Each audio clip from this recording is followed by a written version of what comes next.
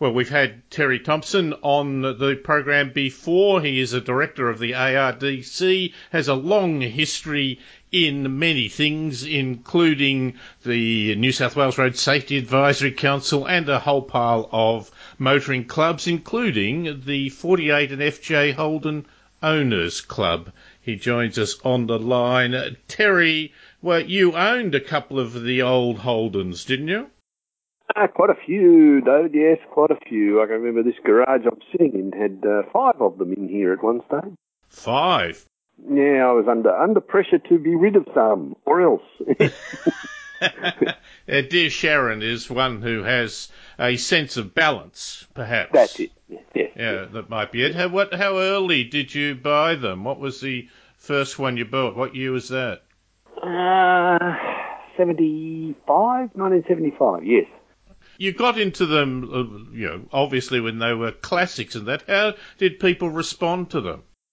Oh, the standard thing when somebody saw you driving it was, "Hey, mate, I had one of these. It was the best bloody car I've ever had."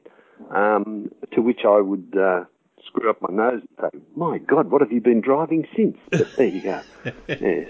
They all forget about the vacuum windscreen wipers and the lousy brakes and the handbrake that wouldn't stay on and all of those little peccadillos that FJs and 48 215s used to have, yes.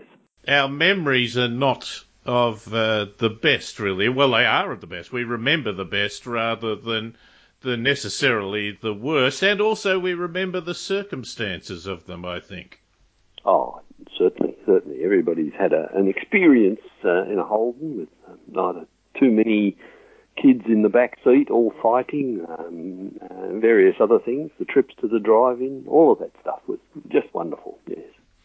You had a couple of different body styles of the FJs. What did you have? Yeah, I had quite a few sedans and 2 panel vans I went through, yes. I found a couple of very rusty old panel vans and I had access to some very good South American panel beaters at that time, and I had them restore the body shells back. And I'm pretty sure that both those cars are still on the go, if not working. At least they're club cars. Terry, did the old panel vans, were they used for similar things to the later panel vans? I'm thinking of moving friends or going camping. Oh, yes, that famous back window sticker. Yes, this is my ute, and no, I'm not helping you move the flat.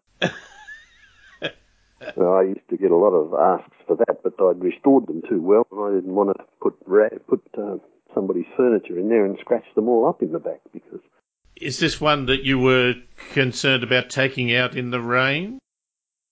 Well, they were a problem, yes. As you may remember the windscreen wipers, that as soon as you put your foot on the accelerator, they stop working.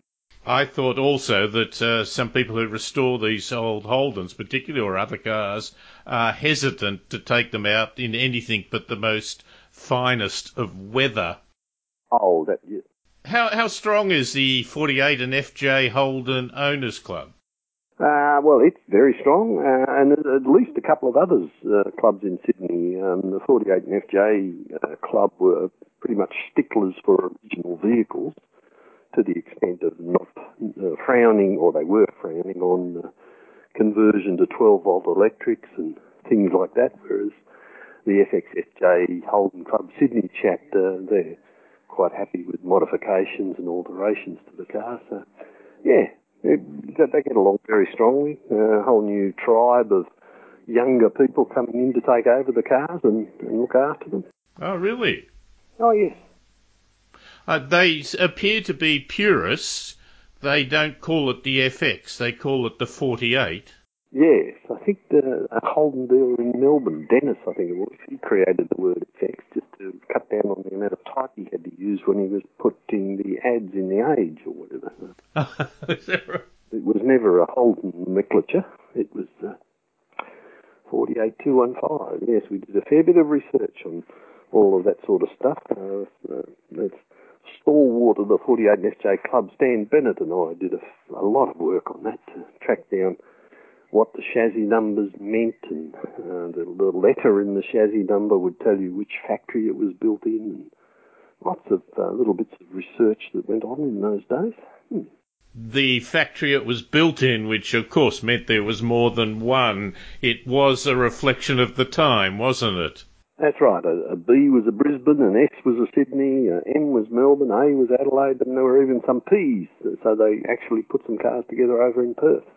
It was a far more successful time. I think in the second half of the 50s, Holden had more than 50% of the market. That's right. There was one prototype FJ Holden station wagon built out of a panel van, but they were so flat out just making the cars and utes that they had that they just dropped the idea until the FE/FC series came out. So there you go. To be able to produce cars and sell every one of them, and in fact there was a black market in the FJ in the mid-50s. Taxi drivers would pay you a premium if you got a car delivered.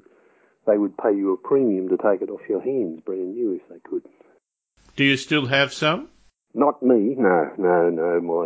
My nervous system is gone, and I'm unable to drive manual cars anymore. So all my cars have gone the way. 3 on the tree. Yeah, oh, that was wonderful. Yes, and no synchro on first. Yeah.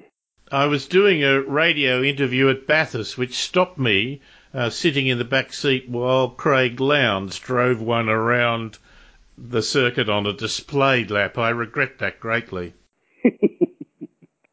Yes, I took one of mine up there. In fact, the first car I got, I took it up there many, many years ago, and Clive Robinson drove it around the circuit in a part of a Channel 7 telecast. He came. I actually drove it around the circuit. He only drove it from halfway down Conrod Straight into the pits. And I remember the now late Mike Raymond saying to him, "Gee, you're a brave man." I thought, no, I'm the brave man. I went round the circuit, mate. Did he just drive at the last bit because he wasn't confident with the manual? Yes, I think that was the case, yes. Terry, you've done a lot of work for the, I was going to say the industry, that's wrong, the love of cars in general, but obviously Holdens in particular. Thank you very much for your time. My pleasure, David.